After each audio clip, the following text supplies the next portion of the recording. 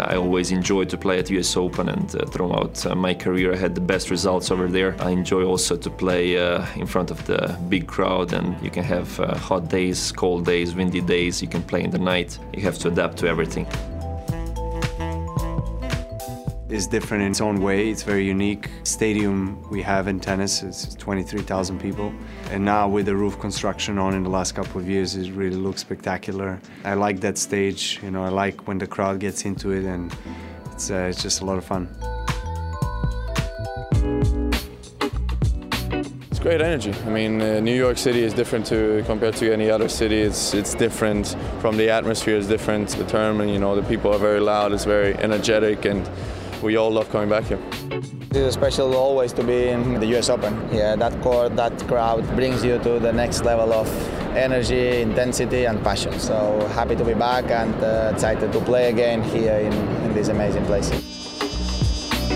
It's hard to win here. All the players are in good shape. There's always a guy who gets red hot just shortly before the US Open, plays well in Canada and Cincinnati, or just because they've had a good year and they're rested, maybe, you know, they make the breakthrough here. But usually it is always the usual suspects who do very well here at the Open. A lot of tiebreakers, a lot of close matches, and you would expect something similar here at the US Open as well.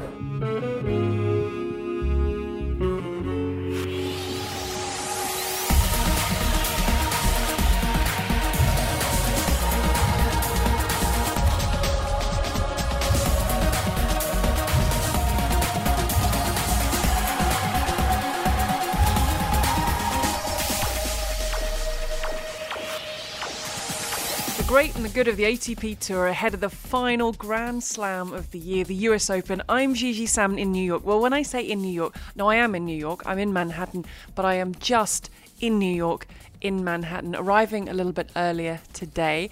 So helping me out in case I say something strange or wrong, which is highly likely, a very familiar voice to ATP Tennis Radio, Nick McCarvel. Welcome to New York City, Gigi. Thank you. It's getting to that stage when I've been here a few hours and things are just a little bit blurry. Yeah. Like I just said to you before we started, what day is it? It is Saturday evening, actually. That's when we're recording the podcast here. We know the draw, obviously. We know the first 2 days of play, but there's a lot to talk about, of course, coming up for the US Open. It is funny when you travel, you have done so from the London area to get here, and you're traveling back in time, but then you landed just after your takeoff time? Is that how it works? Oh, we can't even go there. I can't. That's too much math I actually for you. got lost halfway through that sentence. I was looking at you thinking, you are speaking, but I'm not sure. Right, so ATP Tennis Radio podcast, we're going to go through quite a few things, but I've only just arrived. You, not only do you live here, but you've actually been working on site for, nearly a week now? Yeah, 6 days. I mean, it's been fan week here. It's been they've tried to grow this week, the qualifying. They moved it up a day this year, so the qualifiers started on Monday, and they had qualifying all the way through on Friday. And it's free access for the fans. They had Kids Day today, which was manic. I have to say you didn't miss much there. Even if you had the boys today, I don't know if you would have. No, actually, it was so many cool things for the kids to do out there. But listen, the qualifying has been really intense. We've had some familiar names, some new names come through qualifying.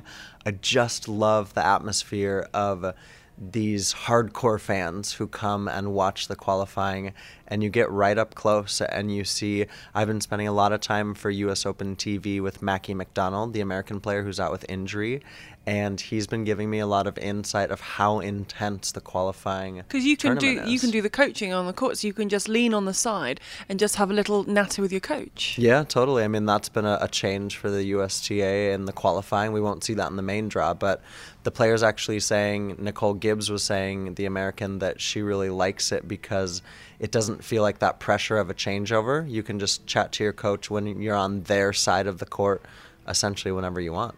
Now, Media Day, they started doing this, was it last year? It has, I haven't been to it because I normally arrive on the Saturday, but it looks a bit odd. I mean, how does it work? So I went yesterday. I mean, first of all, it's a really cool atmosphere for the fans. It's in Louis Armstrong Stadium.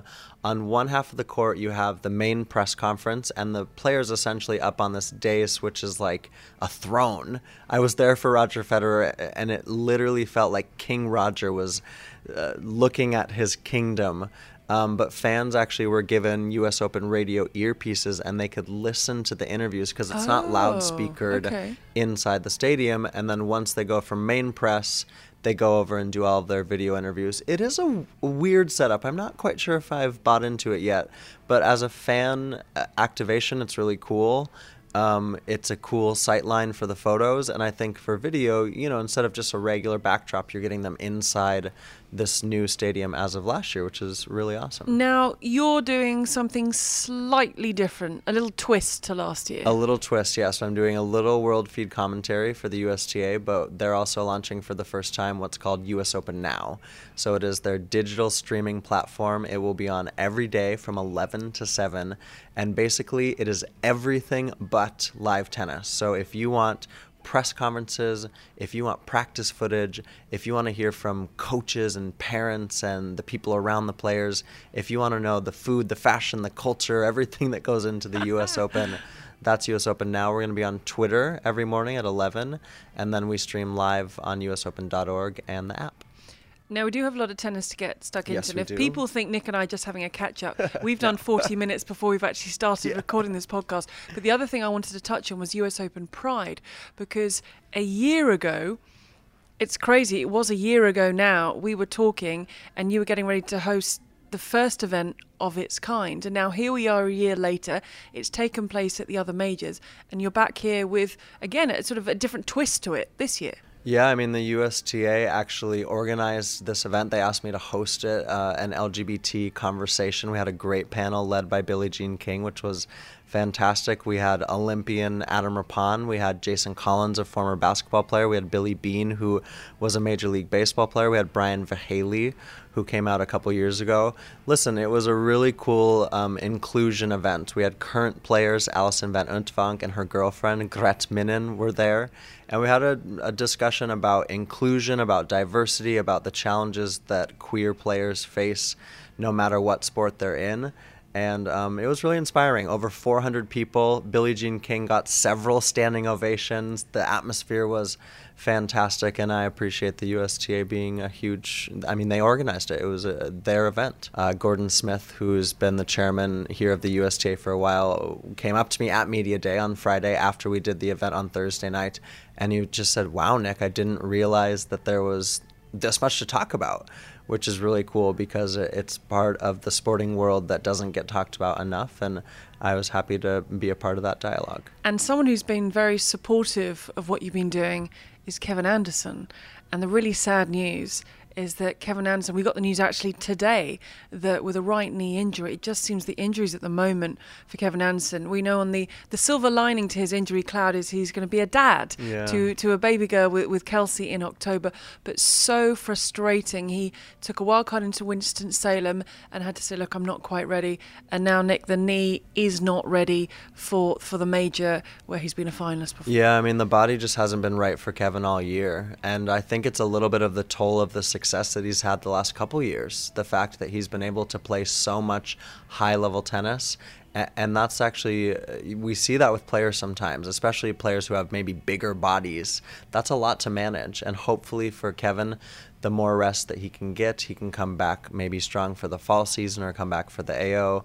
But yeah, it is disappointing to lose a big server who's had great success here in the past. And we knew it wasn't a surprise when it was confirmed that Juan Martín del Potro, we're seeing lots of, it's great to see on Instagram videos of him in the gym or he's swimming, and he's really good. He's one of those players, and this is when I think Instagram is a really useful tool, because you can, if the players want you to, you can get a little insight into their lives. So Del Potro, he's great at doing little, this is me on crutches, now I'm off the crutches, I'm in the pool, I'm doing some bits and pieces. So you can really get a feel for what they're doing, and they let you know how things are going.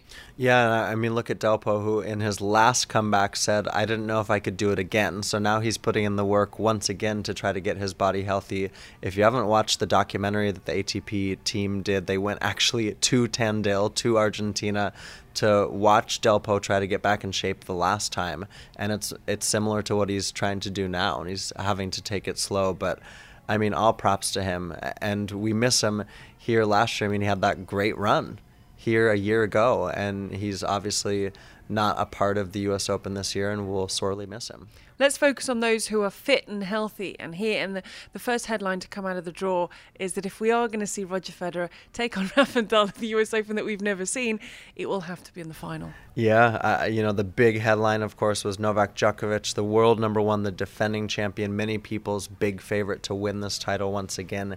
He and Roger Federer are on the same half of the draw, meaning they, Gigi, would face off in the semifinal. That means that Nadal is on that bottom half of the draw, and he's got Dominic Thiem seeded to play him in the semifinal. Those are just by seeds, obviously, but it's still crazy to me that we haven't had Federer and Nadal, and it would quite be, it would be a fairy tale if we could get them in the final, but we've got a lot of tennis to play before we can talk about that, right? Yeah, it's unbelievable when you look at the names and how they're spread out. In terms of the race to London, the big three have qualified, and we await to see who joins them. And we're still talking about the big three, aren't we? We're talking about those guys in terms of winning this major. There's all the stats about no one born since then or after this point has done what these guys continue to do. 50 of the last 60 slams belong to these three guys. And actually, one of the things I did this fan week is I did a few fan Q&As. They had a big center stage set up on the South Plaza,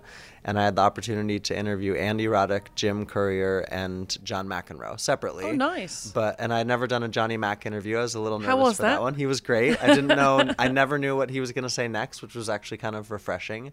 But all three of them, I asked them in different ways about the big three, and they just said, listen, they are the three favorites. There's no way you can't say that Djokovic is the favorite and that Federer and Nadal are close behind, but just because of the way that they've been able to perform at the majors. And it just blew me away to get these separate responses from these three legends that are all saying it's the big three against the little 125. What do we call the rest of the field? It comes down to that experience. I was reading an article in the New Yorker today that was done about Felix Auger-Aliassime, and going into Wimbledon, he was listed as the fourth or fifth favourite to win the title.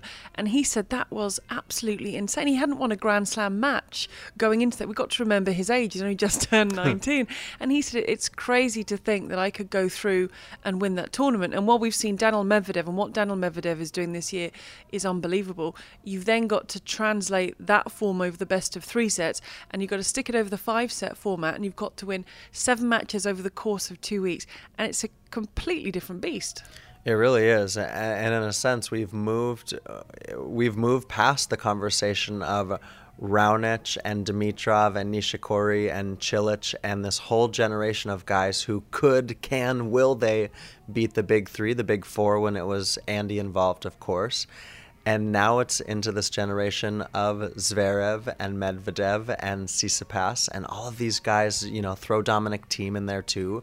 It's hard enough to beat these guys at their best, but to do it on the biggest stages, to do it over 2 weeks, over 5 sets, over 7 matches, that really is the mental, physical, that's the battle that these guys are having to fight now. It's interesting listening to some people talk, and they do not have Roger Federer in the mix for this title. We're talking about a 2-week test of attrition, of mental strength, of playing your best tennis.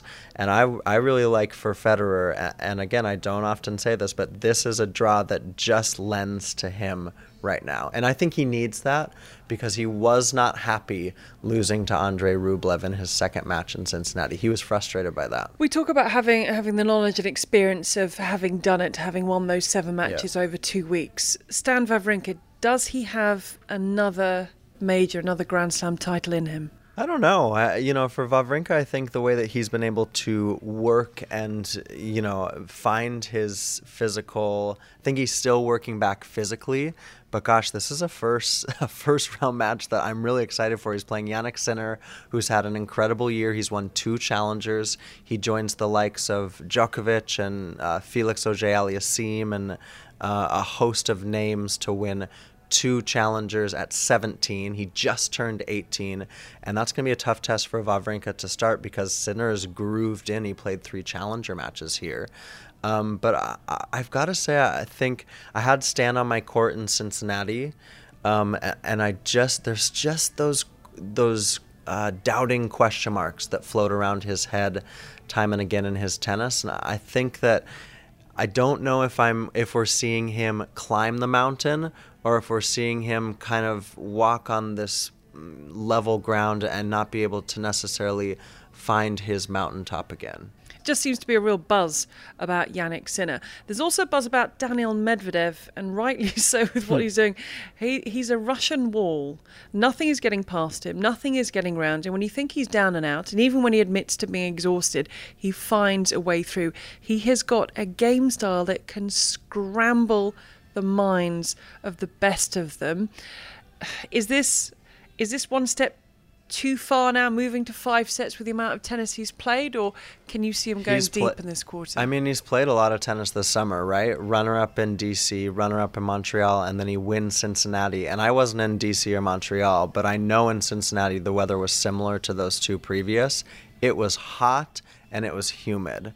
And I had Medvedev on my court and at one point during Cincinnati, and his tennis takes energy. I mean, the way that he is able to construct points and make opponents awkward and move the ball around the court, that takes work. And I would be very interested to see what he and his team did in that week since winning in Cincinnati, because he needs every ounce of energy to get through his draw. Could take on Taylor Fritz. That's the first seed he would face. Maybe Fabio Fognini or Nicolas Basilashvili in the 4th round. Those would both be interesting contests. He now kind of takes on, to me, Gigi, that Sasha Zverev role from a couple years ago, where he's just won a Masters 1000. He's the in-form player. No one quite knows how to beat him when he's playing his best. How does that translate to the slam stage? And honestly, I don't know. Nick McCarvel and I sitting, talking through the draw in a room. I was going to say the lobby. It's not the lobby, is it, of the hotel? It's sort of, is it the breakfast room? Are we sitting in the breakfast room? We are in the breakfast. We're almost in a nook right now. We're on the 12th floor, and Midtown East is lit up around us. And then before we started, you probably can't hear the music that's playing sort of softly in the background, but Nick disappeared and he was trying to find the switch to turn the music off.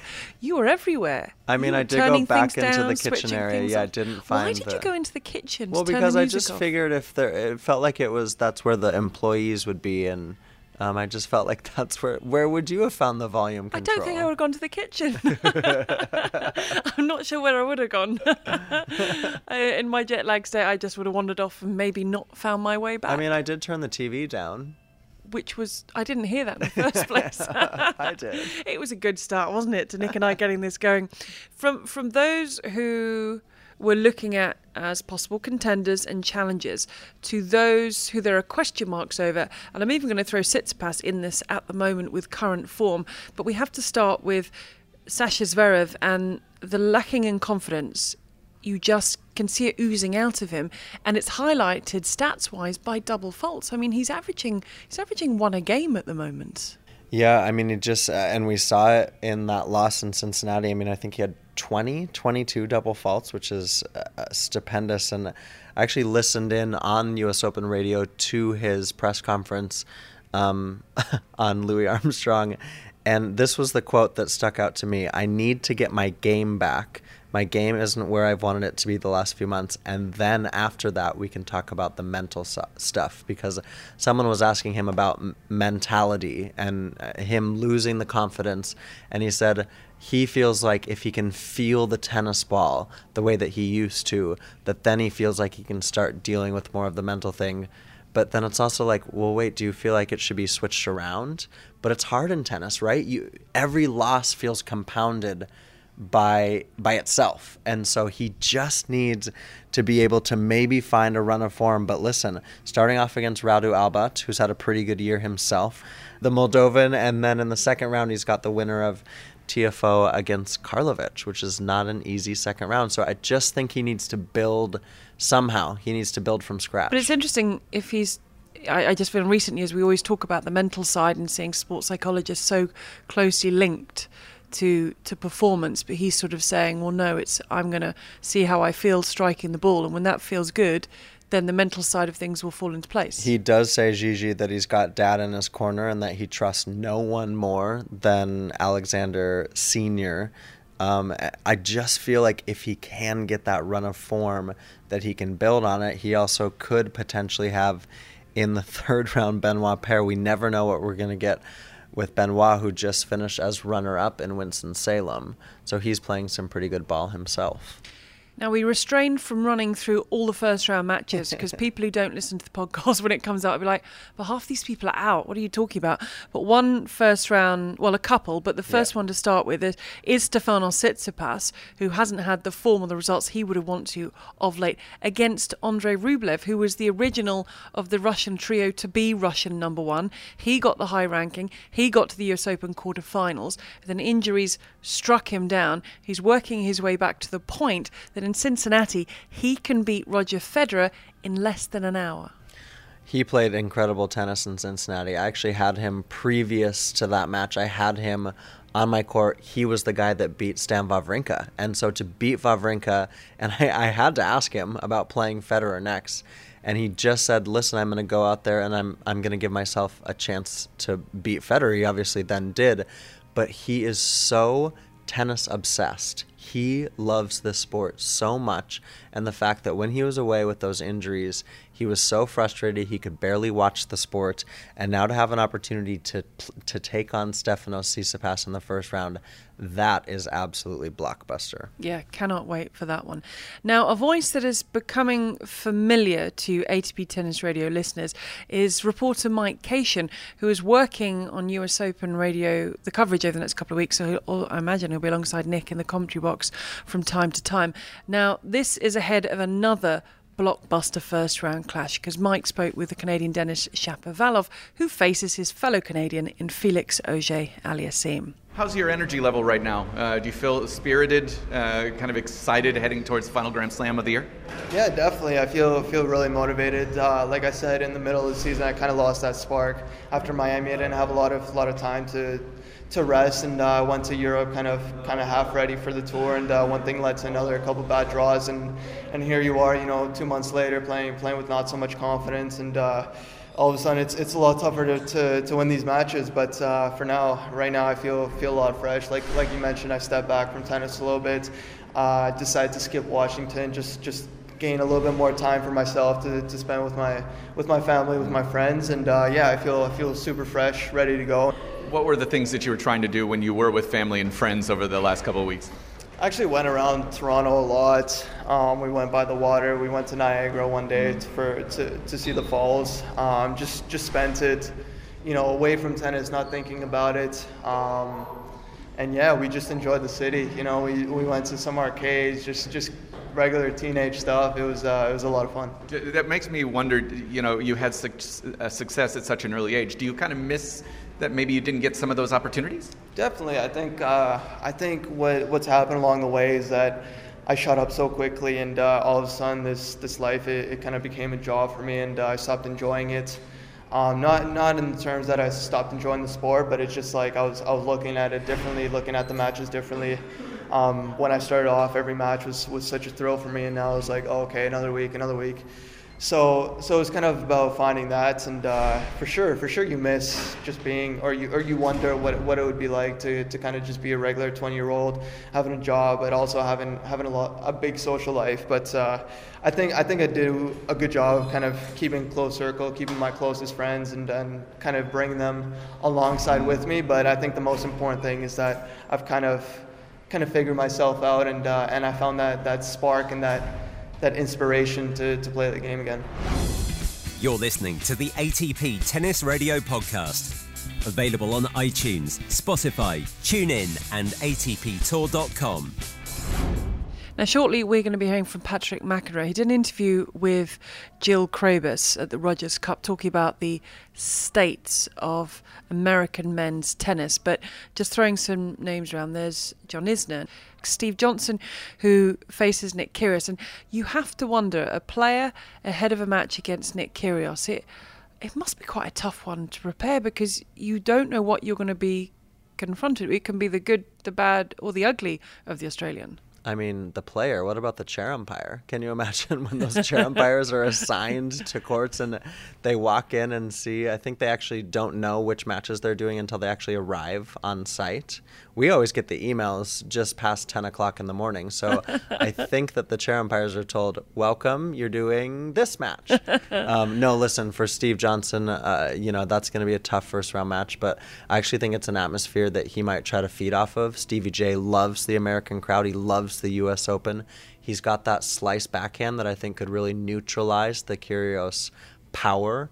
But that's obviously going to be a dynamic one that will certainly be one for us to be excited for. But when you see the names, and there's Sam Querrey, who's been working on getting his ranking back up, and Taylor Fritz, you touched on earlier, Francis Tiafoe, there's Tennys Sandgren.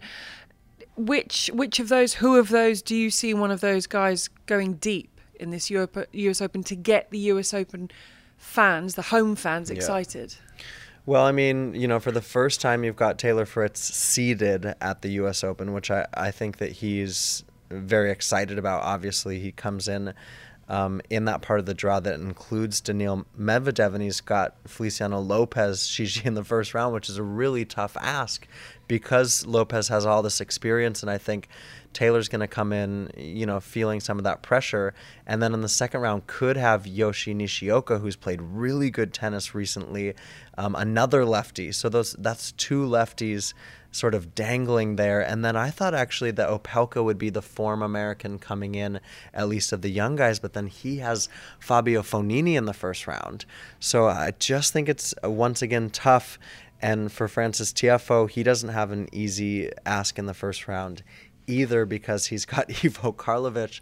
So none of the young Americans, at least the ones that have really been talked about, were handed pretty easy first-round matches. We're going to keep our American theme going. I mentioned Patrick McEnroe because he's got some forthright views when it comes to the state of men's tennis in America. And some of those came across when we spoke to our reporter Jill Krabus recently at the Rogers Cup. I mean, I think obviously there's some really good players. I mean, Isner's got biggest serve ever and a great forehand, and I think he's actually maximized what he's capable of, and I think he'll continue to try to do that. So he could certainly come through and make another big run like he did at Wimbledon, and win as he did in Miami, get to the final. So he's going to be a factor, but because of his size and his mobility, he's limited as far as being at the top. He has been as high as 8 in the world. No, I'm saying him be top 3, top 4. Okay, so that's not going to happen. But when I look at the guys that have a chance, it's obviously the younger guys. Querrey, Johnson, Sock. Who knows where? If he can come back and be healthy, he may have the best shot out of all those guys. And Fritz has had a great year. Well, I'm getting to the younger guys. So the younger guys, I think, have more upside. And I would put Fritz, Opelka, obviously Tiafoe at the top of the list. Tommy Paul starting to make some, good moves in the last 12 months as well. Escobedo, you've got a few other guys. But I think those 3 are the best shots to get to the top 10. Win a major, that's going to be tricky. Fritz is, in my mind, the best pure tennis player out of the 3, but he's not a great athlete. He's a very good athlete. He's a great tennis player. I mean, he's got great coordination and great timing of the ball, but he's not super fast. He's working on it. I know he's worked hard on that, and he's getting better. But does he have the just explosive speed to compete with these guys at the top? That, to me, is still a question mark. Tiafoe does have a lot of that speed, natural athleticism, but he's got a lot of limitations technically in his game. And he comes in and out of matches still a little bit more than you'd like to see. The forehand and the serve are kind of funky swings, which he manages pretty well. And I think he still has a lot of upside because I see he's got a passion for the game and he's got an intensity that if could be channeled, really focused, I think he'd be rough. Opelka's an X factor because he's got obviously an Isner type game, but he has a little more mobility than Isner. I would say his serve's not quite as big yet, as good. Isner's is unbelievably reliable, can do a lot more with the serve, not just hit it big. Opelka, I think, hits the ball His forehand's not as big as Isner's. His backhand's a little better. His return's better. His movement's better. But Isner, what people don't realize about him, is a great competitor. Competes really well, smart, taking care of his body really well in the last 5 years. So I think out of those 3 American young guys, I think they've all got a chance to be top 10. To win a major is going to be a stretch for any of them. You know, the game is more global than ever, and it's the European countries particularly are getting some of their best athletes on the male side to play tennis, which is not always the case for us in the U.S. I think we get arguably the best female athletes to go to tennis, and that's why we're continuing to produce a lot of great female players. So saying there that there are a lot of good guys, but maybe there isn't a great player among those players. Yeah, I actually tend to agree with Patrick there, and I think that that's been the struggle. Is actually at one point it was Jared Donaldson who was the leader of the young guns. At one point we thought it was going to be Taylor Fritz. We thought it was going to be a Tiafoe. Now it feels like in 2019 that Opelka's had a breakout season, yet he gets a tough first round draw at the U.S. Open, and so now you've got younger guys like Jensen Brooksby who qualified. He played some really good tennis in the qualifying. And so these American guys, I felt it with Mackie McDonald this week. Everyone's supporting each other and they're trying to push one another, but no one has been able to find that next level. How much does American men's tennis need a massive name to break through the other sports? Because there are so many sports in America that are above tennis. I mean, it's not, you've got your NFL and baseball. So how much do they need a Sampras or an Agassi, a massive name? They need it. And look at what's happening on the women's side. I mean, Coco Gauff has become a sensation. They've put her on Armstrong for her first match, and she's not even really playing a known entity in Anastasia Potapova. But on the men's side, you do feel like Fritz and Tiafoe have those X factors about their personalities. Yeah. They're both really unique guys. They're smart. They're engaging. But they just have not, and that shows you how tough the ATP is right now. Why haven't the little 125 been able to break through against the big 3? It's because they're playing at this next level, and then you clump this whole nother section of guys who have been knocking on the door, and then it's actually Tiafoe and Fritz and Opelka who are knocking on that door to try to get into the waiting room. And so that is the level of tennis right now that's being played in the men's game. Because I imagine when you think back to when you were growing up, Roddick, Sampras, I mean, who were you? Team Sampras, Team Agassi? Where did you fall? Well, I loved Agassi because that was the kind of, I was a tennis player myself. I wasn't very good, but I loved playing from the baseline. And so Did you love the denim look with the longish hair? Yeah. I mean, I was a huge Agassi fan. I actually I loved the way Sampras was able to win the U.S. Open going away. I mean, for me, summers were my newspaper route with my brothers. We had a newspaper route, and then we'd watch Wimbledon, breakfast at Wimbledon, because it was early in Montana where I grew up. But I loved Chang and Courier, and I remember Todd Martin high-fiving the crowd at the U.S. Open the one year that he won at like 2 a.m. Those are the players that I looked up to as a kid myself. And so now I think of kids growing up and who are they looking up to? I mean, certainly they're looking up to Rafa and Roger, but you want to have that national connection, especially for the U.S., because we have such a great tennis history in this country. Now, Nick mentioned that 2019 has a feeling that it could be the year for Reilly Opelka if we're talking about a young American making his way, but he also said he's got a tough one in terms of the Italian Fabio Fognini. It's an interesting looking first round clash, and Mike Cation has been speaking with Opelka's coach Jay Berger, and they started by discussing something that we talk about a lot when it comes to Reilly Opelka, his style of play. Reilly spoke in Atlanta and said he didn't want to be identified as a serve bot. That was something he said he wanted to eliminate. How have you and Jean-Yves Albonnet worked to make sure he's a little bit more complete? Yeah, I mean, I think Reilly, when I'm on the court with him every day, he's certainly capable from the ground. He's an extremely good mover. He actually has very good intangibles. You'll see that. You see it in practice. You see it in matches where he has to take one hand off the racket, whether it's on the backhand side or switch grips. So Certainly we're making him a more complete player. We're trying to. He's trying to make himself a more complete player, and I think every aspect of his game has improved. What do you think has been the biggest jump that he's made over the last 2 years? Certainly with his forehand has improved a lot. I think clarity in his tennis game and finding a lot more clarity, which he takes really ownership of. I mean, this process is working with him, guided a lot by him, as well as certainly improvements with his return and his serve as well. So what is the long-term goal? What would a complete package for Reilly Opelka be? Well, his coaches previous to me and JY have done such a nice job in putting his game together. People like Tom Gullickson, people like Brian Gottfried, people like Diego Moyano and Michael Sell, to give him the correct grips, the correct swing shapes. So we're not making wholesale changes on anything, nor do we have to. So I think it's just about getting better every day in every aspect of the game. Do you remember when you first met Reilly Opelka? I do.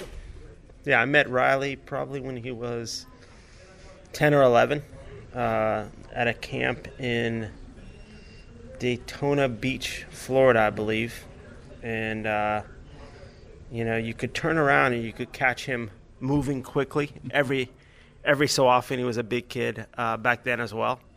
But certainly a good athlete. You were the head of men's tennis for the USTA for, 9 years, is that correct? 9 or 10 years, yeah.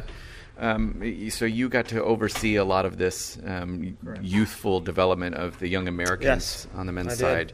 What has impressed you most about Reilly, about Francis, about Taylor, is now they're top 50 players? Yeah, and I think you can add Michael Moe and Tommy Paul and Mackenzie McDonald. I mean, there are a lot of them. I mean, first of all, is that I think they're generally nice kids. They have an incredible camaraderie together. As young American players, they spend a lot of time together. They authentically want each other to do well, and it's been really impressive to see how much they've improved. To see improvement over 6 months when I haven't seen Francis play and watch him again and how good they've gotten. And before I let you go, Reilly Opelka is quite the fashion maven. He is. You've got a little bit of a New Balance action, some Lacoste. I'm surprised he lets you go without the perfect matching outfit, Mr. J. Berger. I thought I looked great, but Mike, kind of disappointed that you don't think so. Well, he is. If one thing is out of place, he seems to notice it. He is. I tell you, I've definitely learned a lot about food from him. That's a lot his about dad, trucks. A lot about trucks. I ate at 3 Michelin star restaurants in London, which I've never eaten at.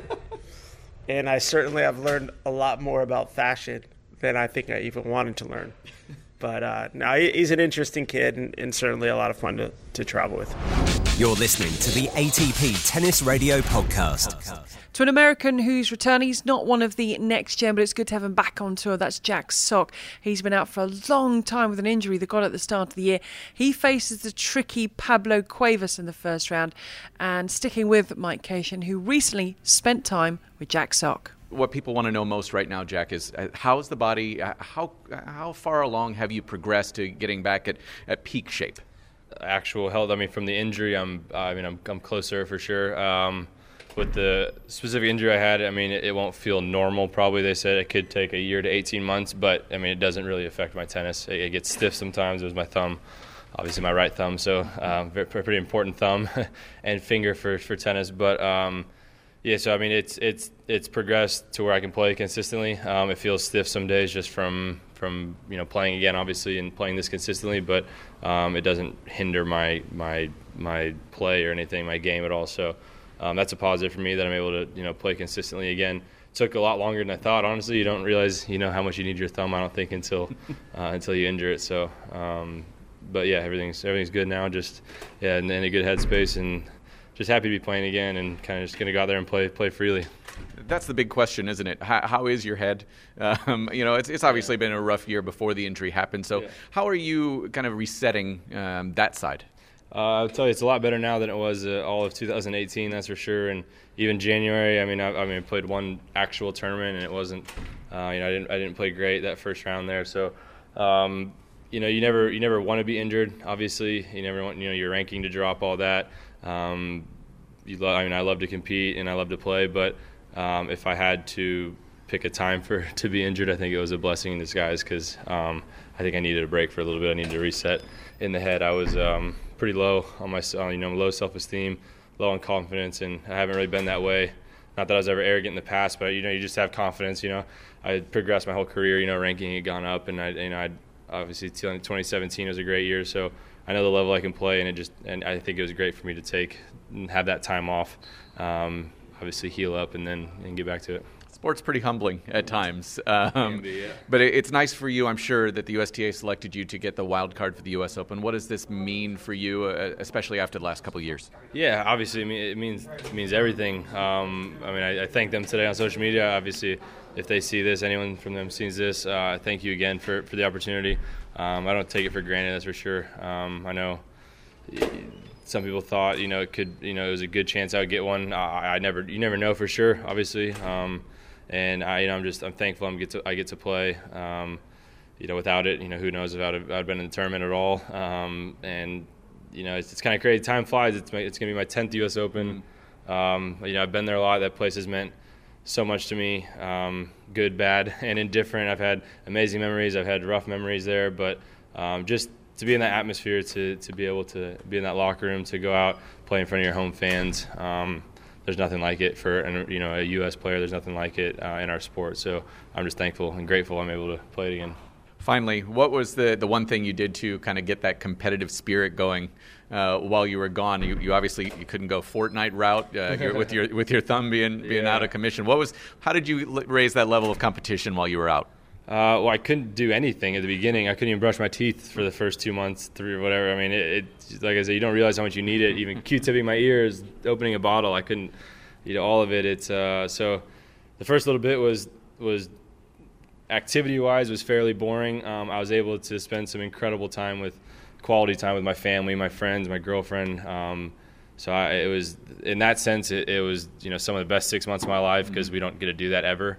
But in the competitive and the sports and being active, which I love to be active, I like to do stuff. Obviously, it wasn't the most exciting, but I was able to go on a vacation and I was able to be with my dogs and I was able to be in my own house for more than 5 days. And I was able to spend time with the people that I love and that are close to me. So it was a tricky situation. I loved not being on tour for that sense, but also I miss competing. I love competing. I'm a very competitive guy, so I miss that aspect of it as well. On iTunes, Spotify, TuneIn, and ATPTour.com, this is the ATP Tennis Radio Podcast.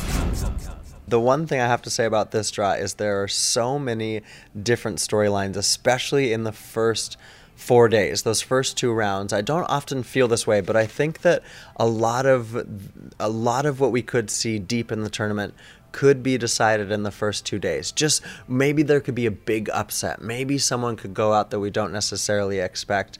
And I don't always necessarily feel that way about the men's draw. You often feel it about the women's draw because there's so many dark horses and so many title contenders. But it does feel like, I don't know why I'm excited about the big 3 against the little 125.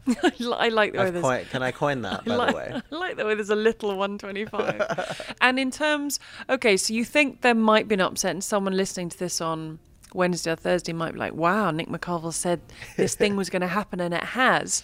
But now I'm going to ask for your prediction to who's going to lift the trophy, which might go against that. And I'm not sure the little 125 are going to make it into your prediction. Thank you for that. You know what? I actually had to give my prediction when we did a chat in Cincinnati for the preview show.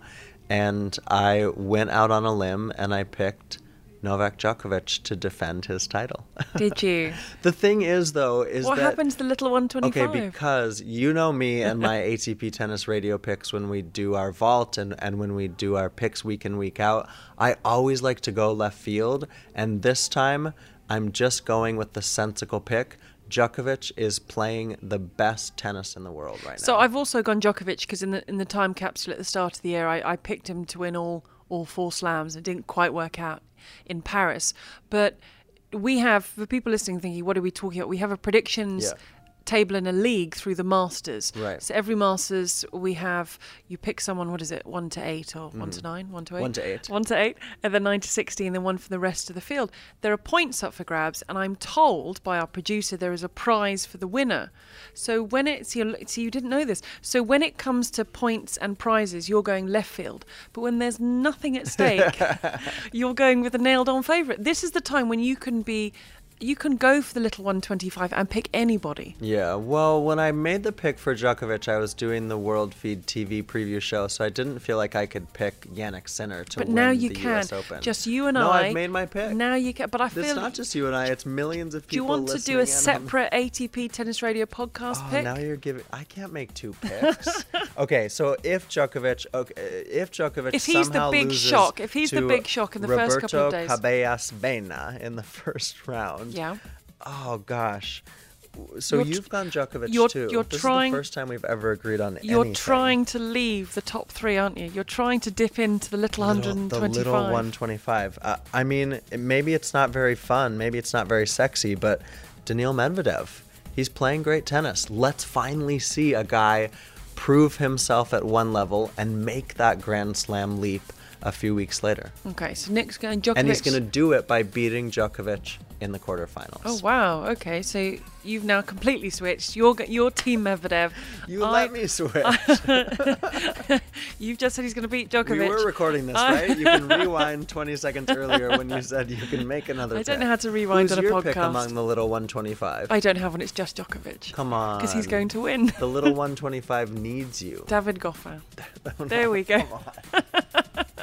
If you'd like to listen to Nick when this podcast ends, if you haven't had enough of us, then Nick, you World Feed, a little bit of World Feed. World Feed TV, yep. And I'm also going to be on US Open Radio, which you can find on usopen.org and on the app. I'm calling the opening night, which I'm excited about, and US Open Now, which is streaming live on the website. And ATP Tennis Radio are rebroadcasting US Open Radio, so you're not going to miss anything. And it's covering ATP and WTA, so anything US Open Radio covers, you will hear that via ATP Tennis Radio. And next week, Brian Clark is going to be back with your halfway podcast, bringing you everything that's gone on and everything that's going to come. But from Nick and I in the hotel lobby in Manhattan, we've made our picks, and now we just hope you enjoy the tennis. If you like this podcast, please search the iTunes store for ATP Tennis Radio to leave a review.